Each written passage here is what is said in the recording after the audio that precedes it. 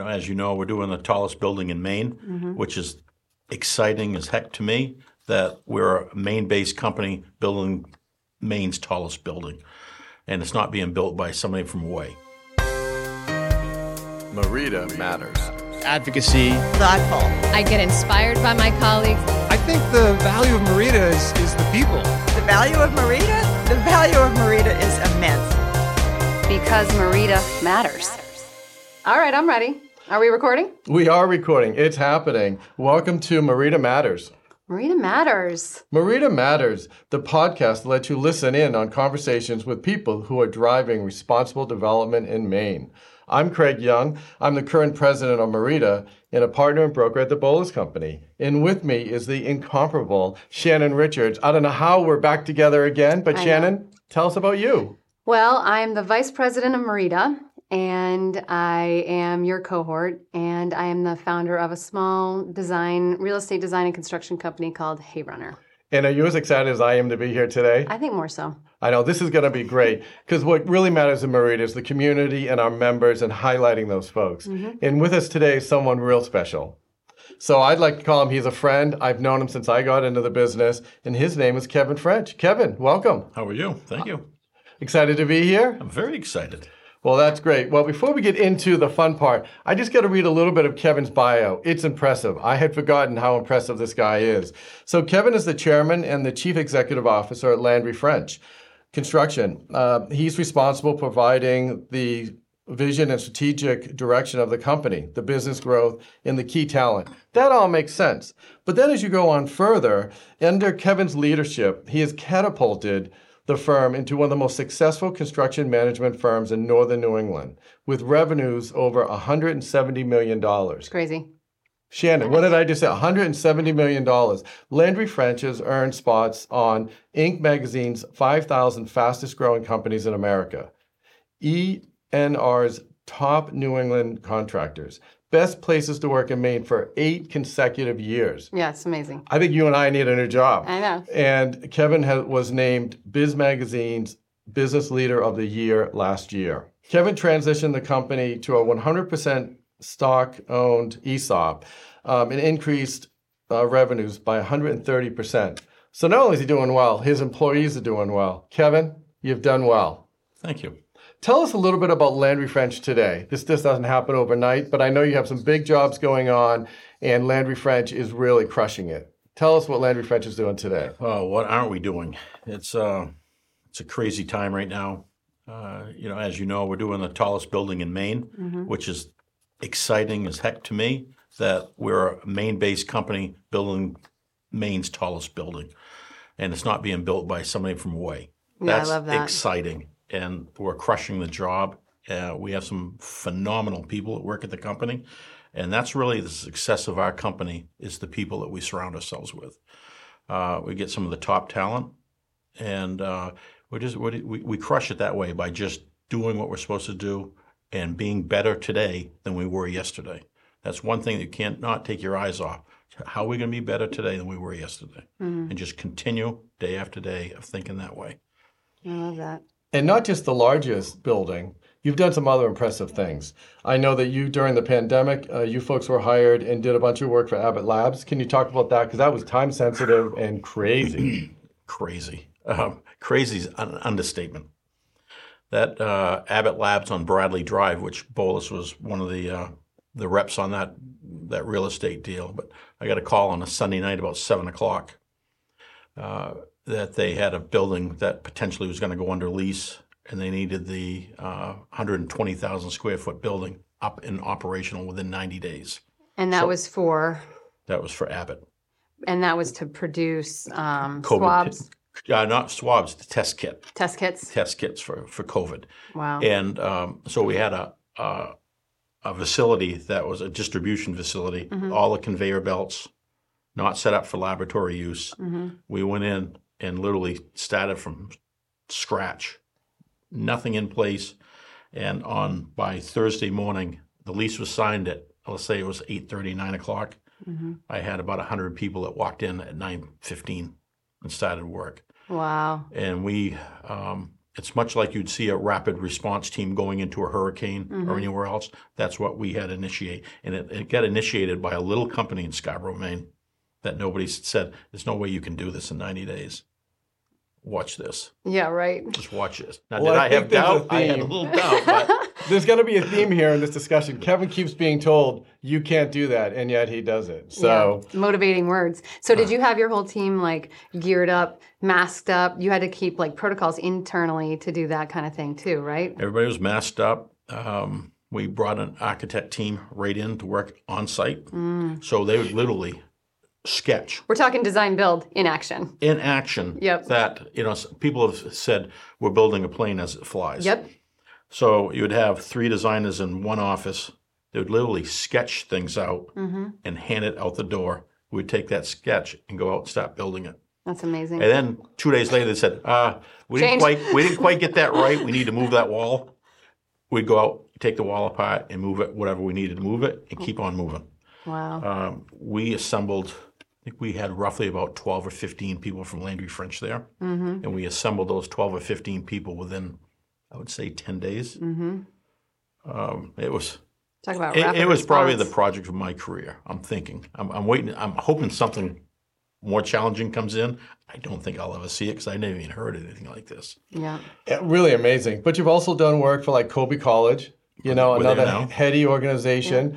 I know Paul Uranic is a friend of yours, and you guys have done some work up there. But that's, Colby's no small player in the state. They're doing a lot with Waterville, and you folks are part of that. We've done everything in Waterville for them. I shouldn't say everything. We've done 95%. A lot. 95% of all their work. We've been there for approximately 6 years straight. Haven't left. And you say you're a small firm, but tell us about the numbers. How many employees do you have? We hear about your sales, but tell us a little bit about the people. We have about 72 currently. Mostly construction professionals, project managers. And are you primarily in Maine? Do you have offices outside of the state as well? We're in New Hampshire as well. We have one project going in Massachusetts, but primarily Maine. From Bar Harbor, we're at Jackson Lab. Projects in Bangor, down to Waterville, and of course the Portland area. What would you say is your like go-to favorite project for your company? Like where's like hitting it right in the pocket? All of them. Really? Yeah.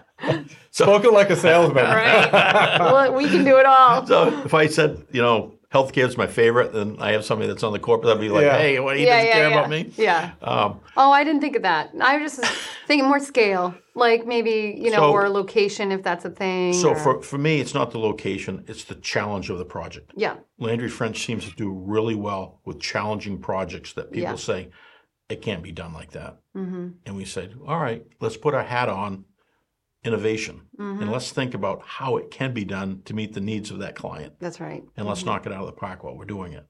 And I love it when people tell me it can't be done. Just Yeah. love it. It charges me up, fuels me up. See? I'll get up in the middle of the night and just sit. It's like, I can do it. We will do it. And it's not so much me doing it; it's the team.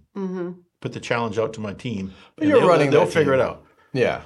Yeah. Yeah. So let's They probably run me more than I run them.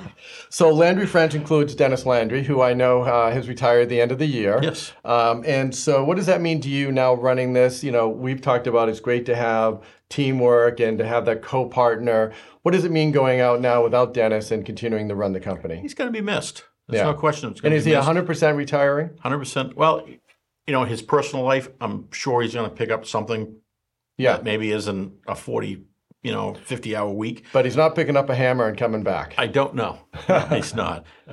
He's going to be sorely missed by everyone in the company. Dennis is a very likable person, integrity. I can go on and on about Dennis Landry, and I'm happy that he's got the ability to, go on to the next Can chapter. I ask you a little bit about that? It's like I think we all have different relationships at work and colleagues and partnerships take a lot of different forms, but it seems to me like there's a special magic when it happens in a business where you really key into one another and knowing very little about the background, but seeing that you guys came to the top, rose to the top really quickly when you did kind of focus in on and create Landry French. So what is that magic? What's that special sauce you guys have together? Well, we didn't cross-pollinate a lot. Dennis took care of a lot of the operations piece of the business, took care of a lot of the accounting side of the business. Yep. I took care more of the strategic planning. Where are we going to go next year? Where are we going to go in 5 years from now? It's easy to say where we're going to go in the next 30 days, but looking out a year, 2 years, 5 years out, I think that's where we blended well together. Yeah. So you were more like the vision, maybe, and he was more like the accounting or like the back end. I would say that. Yeah. I mean, I work more with business development. Yeah. Client interface. Work more with the estimating department, pre-construction. And Dennis took care of pretty much everything other than that. Yeah. So we have a COO in place that's kind of backfilling what Dennis did. And I think it's going to be a seamless transition. Oh, that's and, awesome. And already, this transition isn't just like happening, this past December 31st. Sure. It started 9 months or a year ago. So we really You're ready for it. We're ready for it. Yeah. And the clients aren't going to see anything different. No. So today, Kevin French, very successful. Landry French, very successful. But that wasn't always the case. Let's step back in time. I first met Kevin probably 30 years ago. I'm not sure either one of us want to admit how long ago we first met. But let's go back to the early days. How did you first get into construction management? And then we'll talk about when we first met. Construction management. Back, I worked for a company called Pizza Galley. Nice. That's when I first met you. Yeah, that's right. Yeah. You were the man. I don't know if I was the man. So I was a project engineer on a project up to Bates.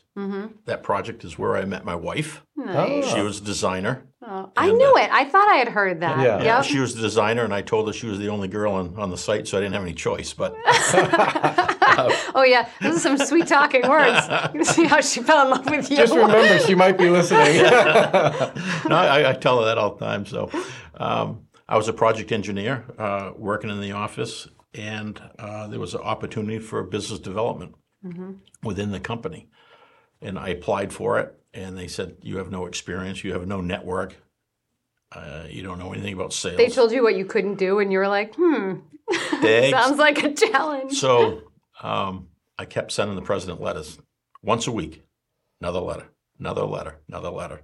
Good for you. And that was even before email, so I think I physically was going and mailing them. Yes. And finally one day I got a phone call from him. He said, Stop sending me letters. Come on up and chat. Nice. So I went to Burlington and chatted with him. And he said, you just don't have it. You don't. Business development, you need network. You need to be able to pick up the phone and people recognize your name. You just don't have it. So I went back writing letters again. But I don't know, a month, 2 months, 3 months later, I got a call back up to Burlington. He's like, I'll give you a chance. You can have 6 months. Make me some money. Make it. Yeah. All you needed, right? The foot in the door. I needed about 2 weeks. What did you do? What was the first thing you did? So that's when I met Paul and Morris Fisher. Yep. And they had a little project called Pineland. Pineland Farm. Pineland Farm. Yeah, but this was Never heard before of it it. was Pineland Farm. Yeah. That little project. And I met with them and we went out. And really from that job, they told me about the project. Then we went out for dinner. Yeah. And a relationship was formed that night. And a little trust went through. So the next day, I think it was Paul. Paul called me and goes, I want to meet with you. So I went down and met with him. He said, we're going to give you the project. Wow. So at that time, back 20 plus years ago, that was a $70 million project. Now it would probably be a $300 or $400 million project. Yep. Maybe even more. So I called the home office and said, hey, I need to get a contract pulled together. I just landed a $70 million job. I said, well, where's the RFP? Where's this? Where's that? Don't worry about it. I got it. And they thought I was joking. Till that next week, and they found out it was no joke, and that was the end of it. In the end, when I got the job, I had this goatee. They made me shave it.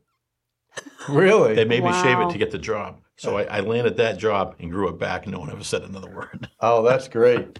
Good for you. Yeah. Oh my gosh, you couldn't tell anybody to do So that. that's how these days. it started. And that's about when I met you. I think we talked about this might have been around like 1990 or 92, something in that range. It probably like 97. Or actually. 97. Yeah. So you had met with Morris and I think Joe Bolas. They were impressed by you, and they had you come in to speak to us brokers. I was a young little buck then, Yeah. and you came in. Scared to and, death. Scared to death. Yeah, you were scared to death, yeah. right? We were impressed. You had all this kind of stuff going on. Tell us about that first meeting and your subsequent meeting with Joe. Yeah, so that meeting, it was kind of like introducing Pizza Galley to the brokers, and figured who's better, At aligning you with potential who knows clients. the jobs? Yeah. The brokers. The brokers are the first one to really touch it. Yep. So if I can get some intel from the brokers of, so and so is on the move, I can try to sell the job. Mm-hmm. So I went and did a little presentation on who Pizza Galley was and who I am,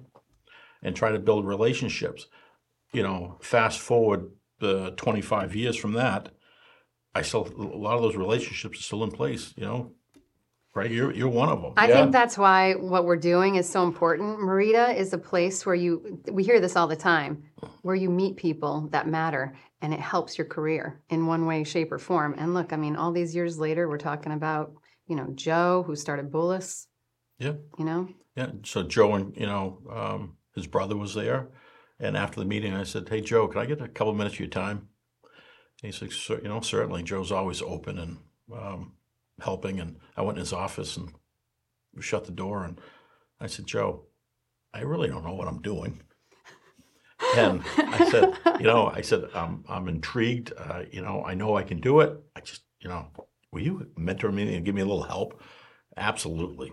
Wow. So fast forward to that, we went to a meeting one day, and Joe and I were riding in the car, and I remember I was chewing gum. He goes, What are you doing? I went, "I don't know. What am I doing?" He goes, "You chewing gum?" I went, "Yes." He goes, "Throw that out." I'm like, "Oh, getting schooled." Rolling went out, gum went out the window. So we're going to this meeting. I can't remember who the client was, but they wanted to move to potentially a new build, decent sized building, and they were thinking about going to Sable Oaks. And Joe looked at me and said, "Hey, you're not in business development today. You're vice president. Just keep that in the back of your mind." So he introduced me as vice president of Pizza Galley Construction. Always the consummate salesman he was. Wow. I'd still say there was no one better. No, and I learned that day, it's like, okay, you can ad-lib a little bit to get what you needed, but, to give that instant credibility, I took everything in. I was a sponge, especially around that man. Just a sponge and took it all in, and just great opportunity. Right place, right time. And isn't he amazing in a sales situation and in a meeting? He's really he's pretty special. Johnny on the spot. Johnny on the spot is a good one. And I still stay in contact with him. Yeah, I would say 2 or 3 times a year we chat and just touch base, and it seems like I always come away with something I didn't know out of a small conversation. Well, that's the things you can only learn from somebody who's been there and done it. That's why it's so important to mentor. Yeah, and hopefully, you'll be a mentor to someone else. Hopefully someone hears this and, you can offer something and bring something to the table. I know, we're both like, sign us up. So you've had a great career. You're at Pizza Galley for a while. You went on to Ledgewood where you, I don't know if you ran that, but you helped grow sales significantly. Great situation, but apparently not enough. So you decide to start your own company. Why was it important to start your own company? Well, I owned Ledgewood. Mm-hmm. So when I left Pizza Galley, I went in with another partner and bought into Ledgewood. Which was pre-existing? You just bought in as a partner? Correct. We bought the existing owner gotcha. out. Yeah. Mm-hmm. We grew that company probably 4x in about 4 years. Wow. And I had a child that went to CVA up in Sugarloaf. Oh, right. And Augusta, my wife, had moved up there full time. He got in a little trouble in the dorms. So, as we do from time to time. These things happen. So she moved up to have my son live in the house, keep a little better handle on him. And at the time, we had 2 small children under the age of 4. Oh, wow. I was coming down here on Monday afternoon and staying through Thursday, then going back to Sugarloaf. That got old pretty quick. I was finding that I wasn't part of my children's life at a young age, and I kind of missed that. Had an opportunity to sell Ledgewood. Yeah, you don't get that back. We were, at the time, it was 2006, and we were making a lot of money, and I could sell the company at a premier, and we all know what happened after 2006. Yeah, probably a good time to get out. So I had a 4-year non-compete. First year was great. I traveled everywhere fishing. I had a fly rod in my hand all the time. Went all over the place. Did a lot of trips with some good people. Second year, okay. It wasn't as good as the first year. I think those competitive juices really started to come out, and I was like, what am I doing with myself? I bought a local mechanics garage up there, and I was towing cars and something. I remember this. Some things you wouldn't see me crawling under a car, getting somebody out of a snowbank, but it kept me busy. Yeah. And That's awesome. coming into the third year. But those of us in the industry that knew you didn't understand. We knew you had to no compete, but it was like, what is he doing? He's, not that you're better than that, but you like to succeed more than that. Yeah. Yeah. And I was driving my wife nuts. Yeah. Absolutely nuts. Too early to retire. Too early to retire. And she said, I'm never retiring again. Yeah. It's not going to She happen. drew the line. Yeah. So the third preview. third year coming into it, I knew I was going back. Yeah. So then you laid the groundwork, and that's probably how come you like catapulted, because you just hit it like. Yeah. So Dennis Landry had Landry Construction, Landry Corporation, I think he was called. And Dennis and I always stayed friends because he at the time, back when I sold Ledgewood, he was the president of Peyton Construction. Oh, yeah. Yeah. So he left in 2006, the time when I sold Ledgewood, to start his own company. And Dennis, he wasn't overly successful, but, he ran a business and, doing smaller type work. So I called him one day and he said, hey, Dennis, I think I'm coming back. I'm either going to buy into a company, start a company, or merge. Those are my three choices. I can do either one of them. He goes, let's talk. So Dennis and I met in Farmington, Maine one afternoon, had a cup of coffee, and decided that maybe the two of us should join. This is what I think I could add to your company. Dennis was doing a couple million a year in construction. So I joined him July of 2010, July 1st. And that first year, I believe we did over 10 million. Nice. In 6 months. It's amazing. So what drives you? What is your why? We talked the other day. What is your why? What's important? Why do you need to do this? I like challenges. Yeah. That's your driving force. That's my driving force. I love the competition. Yeah. If it's a $50 million job or if it's $1 million job, it's not handled any different. Yeah. It's a W. I'm looking for a W. And that's your reputation. Yeah. You hear it around and around. Totally. Yeah. And I also know it's not all about the numbers. I know it's not just about making money. You've given back to the community in a lot of ways. I know Camp Sunshine is something that you're involved in and it's important to you. Tell us about your involvement with them and the suitcase party and how all that came about. So we've been doing the suitcase party for 5 years. This was our last year doing What is it. it? Suitcase party is an event that's out to Mac Air, Yeah. private hangar out to the jetport. And you have a big party and you give away trips to New York. So they literally go from the party with their suitcase, get on the plane, and go to New York City If you win. If you win for 2 nights. Oh, cool. And there's 6 people that can go down. So this past year, for that one night event, we raised $270,000. Oh my God. Gross, netted over 200. Yeah. We had a cement mixer brought in that made cocktails. Oh my God. Literally. Why wasn't I invited? Were you invited? I've been invited. I've gone to I didn't go this past year, but I've been to others. It really I'm is. coming to the next one. So literally. I think this was the last year, And this though. wasn't a hand crank no. cement mixer. This I was a missed it. truck. Yeah. And out of the back of the truck came your cocktail. It was like a pouring huge down. slushy. It was pretty cool. We had a band from Boston this year. Nice. Trying to think how many people there. It was, I could be exaggerating, 650, 700 people. Oh my God, that's amazing. Do you guys organize that at the office or? Right in the office, the Camp Sunshine and our staff. Yeah. We start almost a year in advance. Sure. It's like a wedding. Yeah, must be. That many people. Yeah. We have the main stage. We have a VIP stage that you go up and have a private bar area that we allow. I believe it's 200 into that private bar area. So before us starting, they were raising roughly 35 to 50,000. Yeah, let's talk about that a little bit because this Yeah. is a small organization. How did you get connected with them? And I would think raising $200,000 for a relatively small nonprofit like Camp Sunshine is spectacular. Yeah. How did that come about? I have a friend that sits on the board of directors of Camp Sunshine, a guy named Danny Shaw Brothers. So Danny called me up one day and said, "Hey, will you help us on this?" And Give us some of that energy and inspiration. I said, "Sure." And then all of a sudden it went full tilt. They threw me right in. And I said, "Let me see the numbers. Let me see the event." And I went to the event before I belonged. And I looked around, I kind of like, all right, how can I supersize this a little bit? How can I because it went on 5 years prior to us joining. And I always feel that it's almost like term limits. Yeah. I think you get termed out, let somebody else lead for a bit. Yeah. And so Keller Williams had the first 5. We just had the last 5. And I said, I'm done.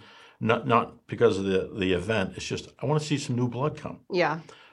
Things can get stale. Yeah, It's get great. stale Yeah. and new Yep. ideas, and how can the next team supersize Yep. what we just did? So and I'm hoping they raise $350,000 at next year's event. So Landry French will always support Camp Sunshine, but it was just time to pass the torch Yeah. and see greater things come out of it. That's And do you so know great. who it's being passed to? I do not know yet. Oh, I was going to say, I didn't know if you could say it. It's fascinating. It's a great event. Shannon, you and I will have to go. Definitely. That would be a fun trip to I'm New there. York. Oh, my it's, God. it's a blast. Yeah. It is a blast. It's a blast. Yeah. Well, obviously, you guys are a statewide organization. You're building all over. You've got contacts all over the place. Not to get into politics and all that, but from a policy perspective, are there things that you wish state government or federal government should be doing or can be doing to help the construction industry? Geez. a good question. Construction, that's like a 5-part I question. know. Construction industry overall is in turmoil right now. Yes. Supply issues, labor shortages. Pandemic really hurt things when people were allowed to stay home. New policies, a lot of people, they want to work a hybrid. We're unfortunately in a construction industry. It takes people with fingers to actually put work in place. So we lost a big part of the workforce due to that. man. You see it with vehicles, getting a vehicle now because of chips. Well, what I was actually telling Paul Urenick this yesterday. Back in air handlers was, we could get them off the shelf at times, or it'd be like up to a 90-day wait. Now we're a year. Wow. We Wow. got transformers that have taken 2 years. So if you think about you need a transformer for a job that you're building, it's a year build, and it takes 2 years to get a transformer, Yeah, what does that do to the client? totally. And the client looks at us like, oh, you guys were on top of this. Right. It's like, oh, we're on top of it. But what can the state do to help that? Are there anything policies out there that can affect any of this? I don't think it's a government issue. I don't either, but I asked because you're in it. Yeah. I don't see a lot of how the government can get involved. I do see one thing that's probably going to affect at some point the unions getting into Maine government pretty hard right now, asking Maine Housing to develop PLAs, Which is labor agreements, and which puts added costs to the owner. We have open shop contractors that will not sign a PLA, which takes, the work out there is so saturated. There's so much work out there that we used to have 5, 6, 7 subcontractors bid electrical. Now we're lucky if we can get 2, Right. Because there's just so much work. You throw a PLA out there and say, "Oh, by the way, we're gonna initiate this PLA." Yeah, I got 5 other jobs I can go to. No thanks. Right. Are you folks a union shop at all? We're open, You're open, okay. but we hire union. We're not saying you have to be open. We're not saying you have to be union. Give us a good product, give us a good price, and we'll work with you. Yep. Let's talk about, since it's not really something the state can answer, employment's tough. How do you find employees? It's brutal. I think in our industry, it's tough. I think in construction, it's even tougher. So tell me, where do you find people to work? How do you train them? Where do you house them? It's tough, really tough. 5 years ago, you'd ask me, what do you do for recruitment? And what's your average budget to recruit? I'd probably say we have no budget to recruit, and we just word of mouth. Today, I am probably spending $250,000 a year on recruitment. Oh my God. Oh yeah, Really? it's huge. And how many people are you hiring per year? This year we probably hired 12 to 15. And what's your turnover rate? How many do you lose? We only lose 2 or 3 a year. That's great. Yeah, I think that's not the standard. it's not the standard, and really what we've focused on now for 2 or 3 years. So we've had some awesome people from the state of Maine move away to Massachusetts and to other places for a career. They want to build challenging buildings. They want to work on, just some exciting projects. The state of Maine overall has not had that until recent times. Yeah, we're really small. We're small. Yeah. So these people move away. They're doing the challenging projects. They get trained. Well, I'm out trying to recruit those people back. Okay, we're doing an 18-story building right now. We're doing a new $80 million project for Colby that's coming up. How do I attract those people that moved away, started families, get them back to Portland, Maine to do these great projects? How do you do it? Reach out to them, start conversations. Our COO that we hired in November is from Biddeford, Maine. His wife's from Saco, Maine. They lived in Boston for the last 18 years. I brought them back. I mean, I think Maine is a great place, and we see people coming back all the time. Yeah. But it's tough. It is tough to get them here and also to find housing. Housing's been tough. We're in an economy that's changing. Interest rates have gone up. It should slow down the economy in some capacity, it would seem, although it seems like it's still going well. But are you seeing any supply chain differences yet, or is it still tough? Still tough. Yeah. Very, very tough. Yeah. It's not a good place for especially for a GC. And where are the toughest parts today? Or is it just everything? Everything. Yeah. Yeah. I hate to say it, but it's everything. Are you stockpiling? The biggest thing that we can do is order early. So some projects, back in the day, you would buy your project out as the project goes. Right. Because they're more or less off the shelf. Now you're buying your project out 100% within the first 30 days. And we very much go into the owner and ask the owner to pre-release us on items that we know is going to be a problem. Generators are a year and a half. So even though we don't have a contract for the whole project, releases for the generator, releases for the air handler units, any specialty equipment, releases. So they're on the hook for those items that we're releasing, but they're not on the hook for the whole building. And it's not probably the owner as much the bank. Somebody's got to understand that. Either the bank or self-funded. Yeah. And typically it's clients that can self-fund those items. Portions. That could add up to, $3 or $4 million. Oh, sure. Yeah.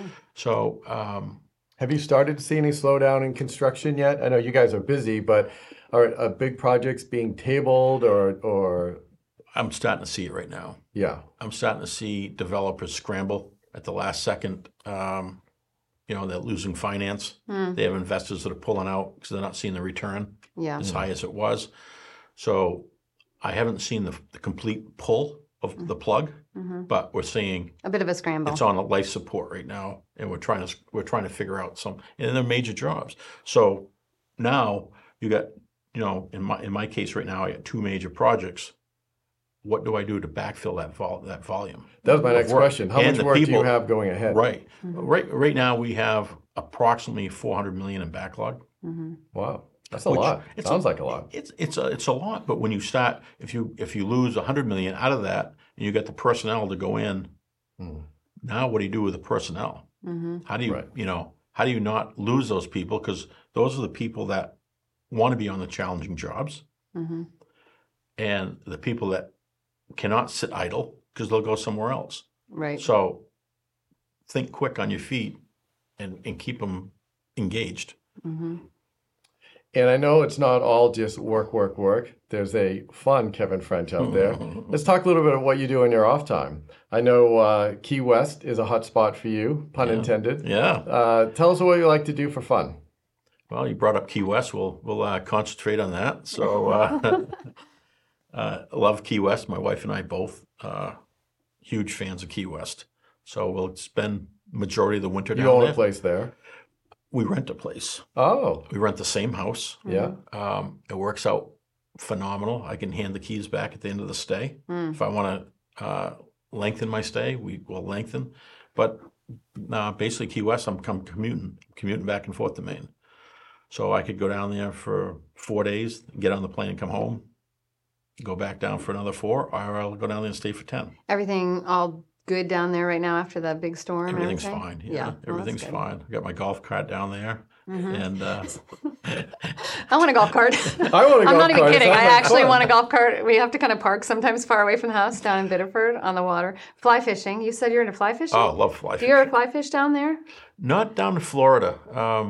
I got my boat's down there. Yeah. But it's mostly offshore. I love sailfish, Mm-hmm. mahis.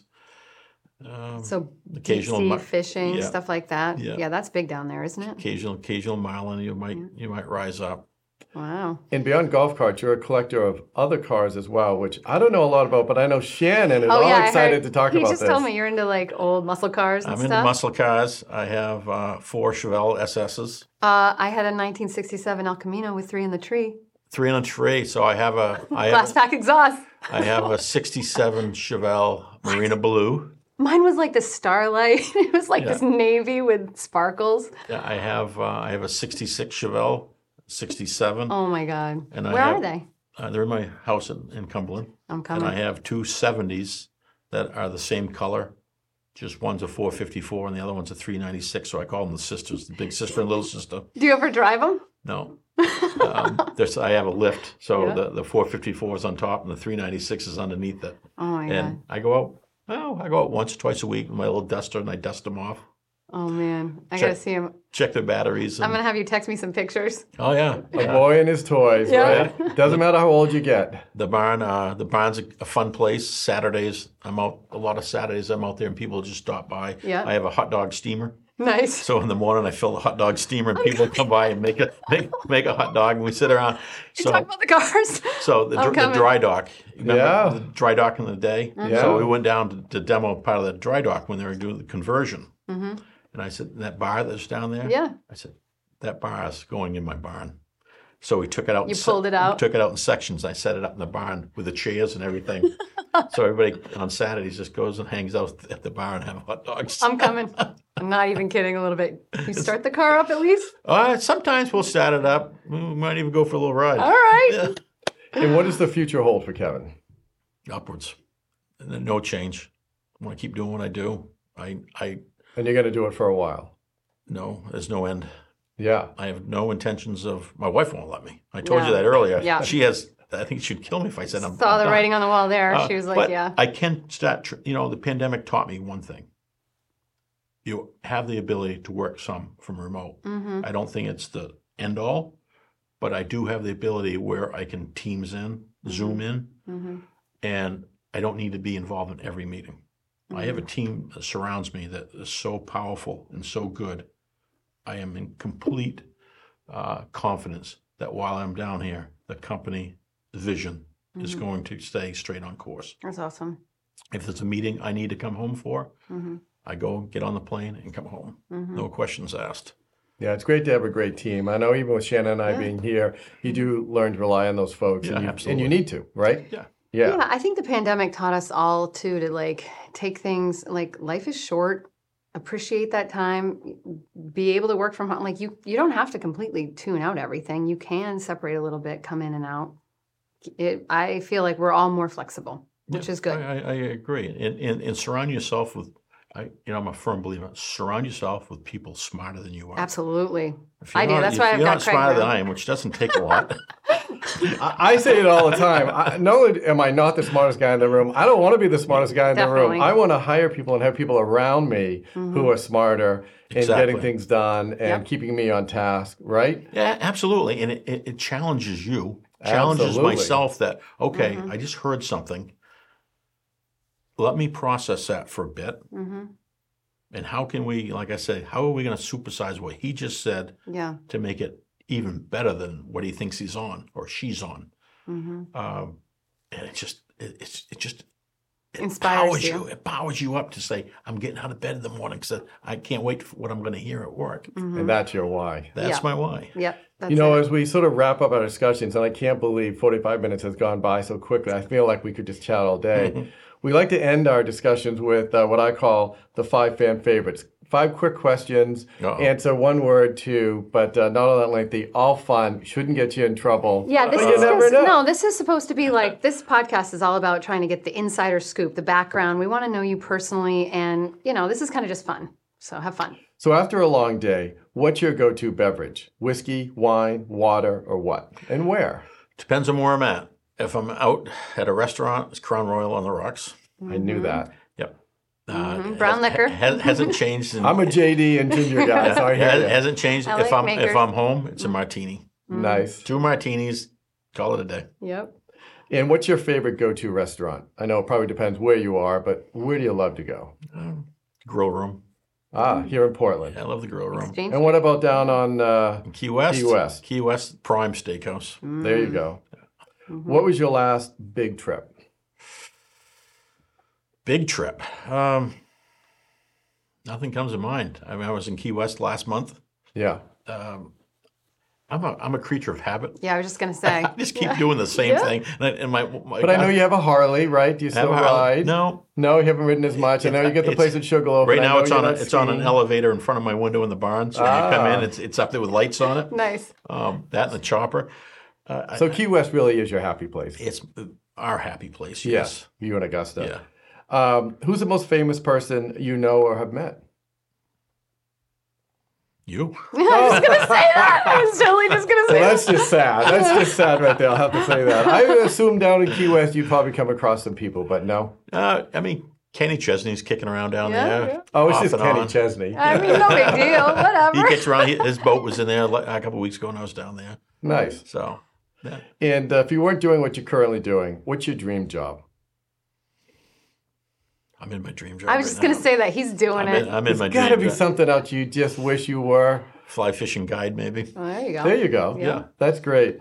Well, Kevin, I don't know if there's anything else to say. It's just really great to have you here. It's great to have you as our first guest. Yeah. I'm flattered. I've, I'm flattered that you You've even been a thought of friend me. for a lot of years, and I think hopefully some people have taken some takeaways, and maybe you'll get a new mentor out of all this. Mentee. Shannon? Yeah, I'll be. Yeah, thanks, Kevin. It was really nice to meet you. I always say my office door is always open. I'm coming. Now that I know, I won't even be late this time. All right, well, until next time, Thank we'll you for talk to you having me. later. Bye-bye. All right, Bye-bye. thanks. Thank you to all of our members, and thank you to those that have helped make this season of Merida Matters possible with their sponsorship, including gold sponsor NBT Bank. Also, we have to thank the wonderful and amazing Shelley Clark, the heart of Merida, and our executive director. Thanks, everyone. Until next time, be well.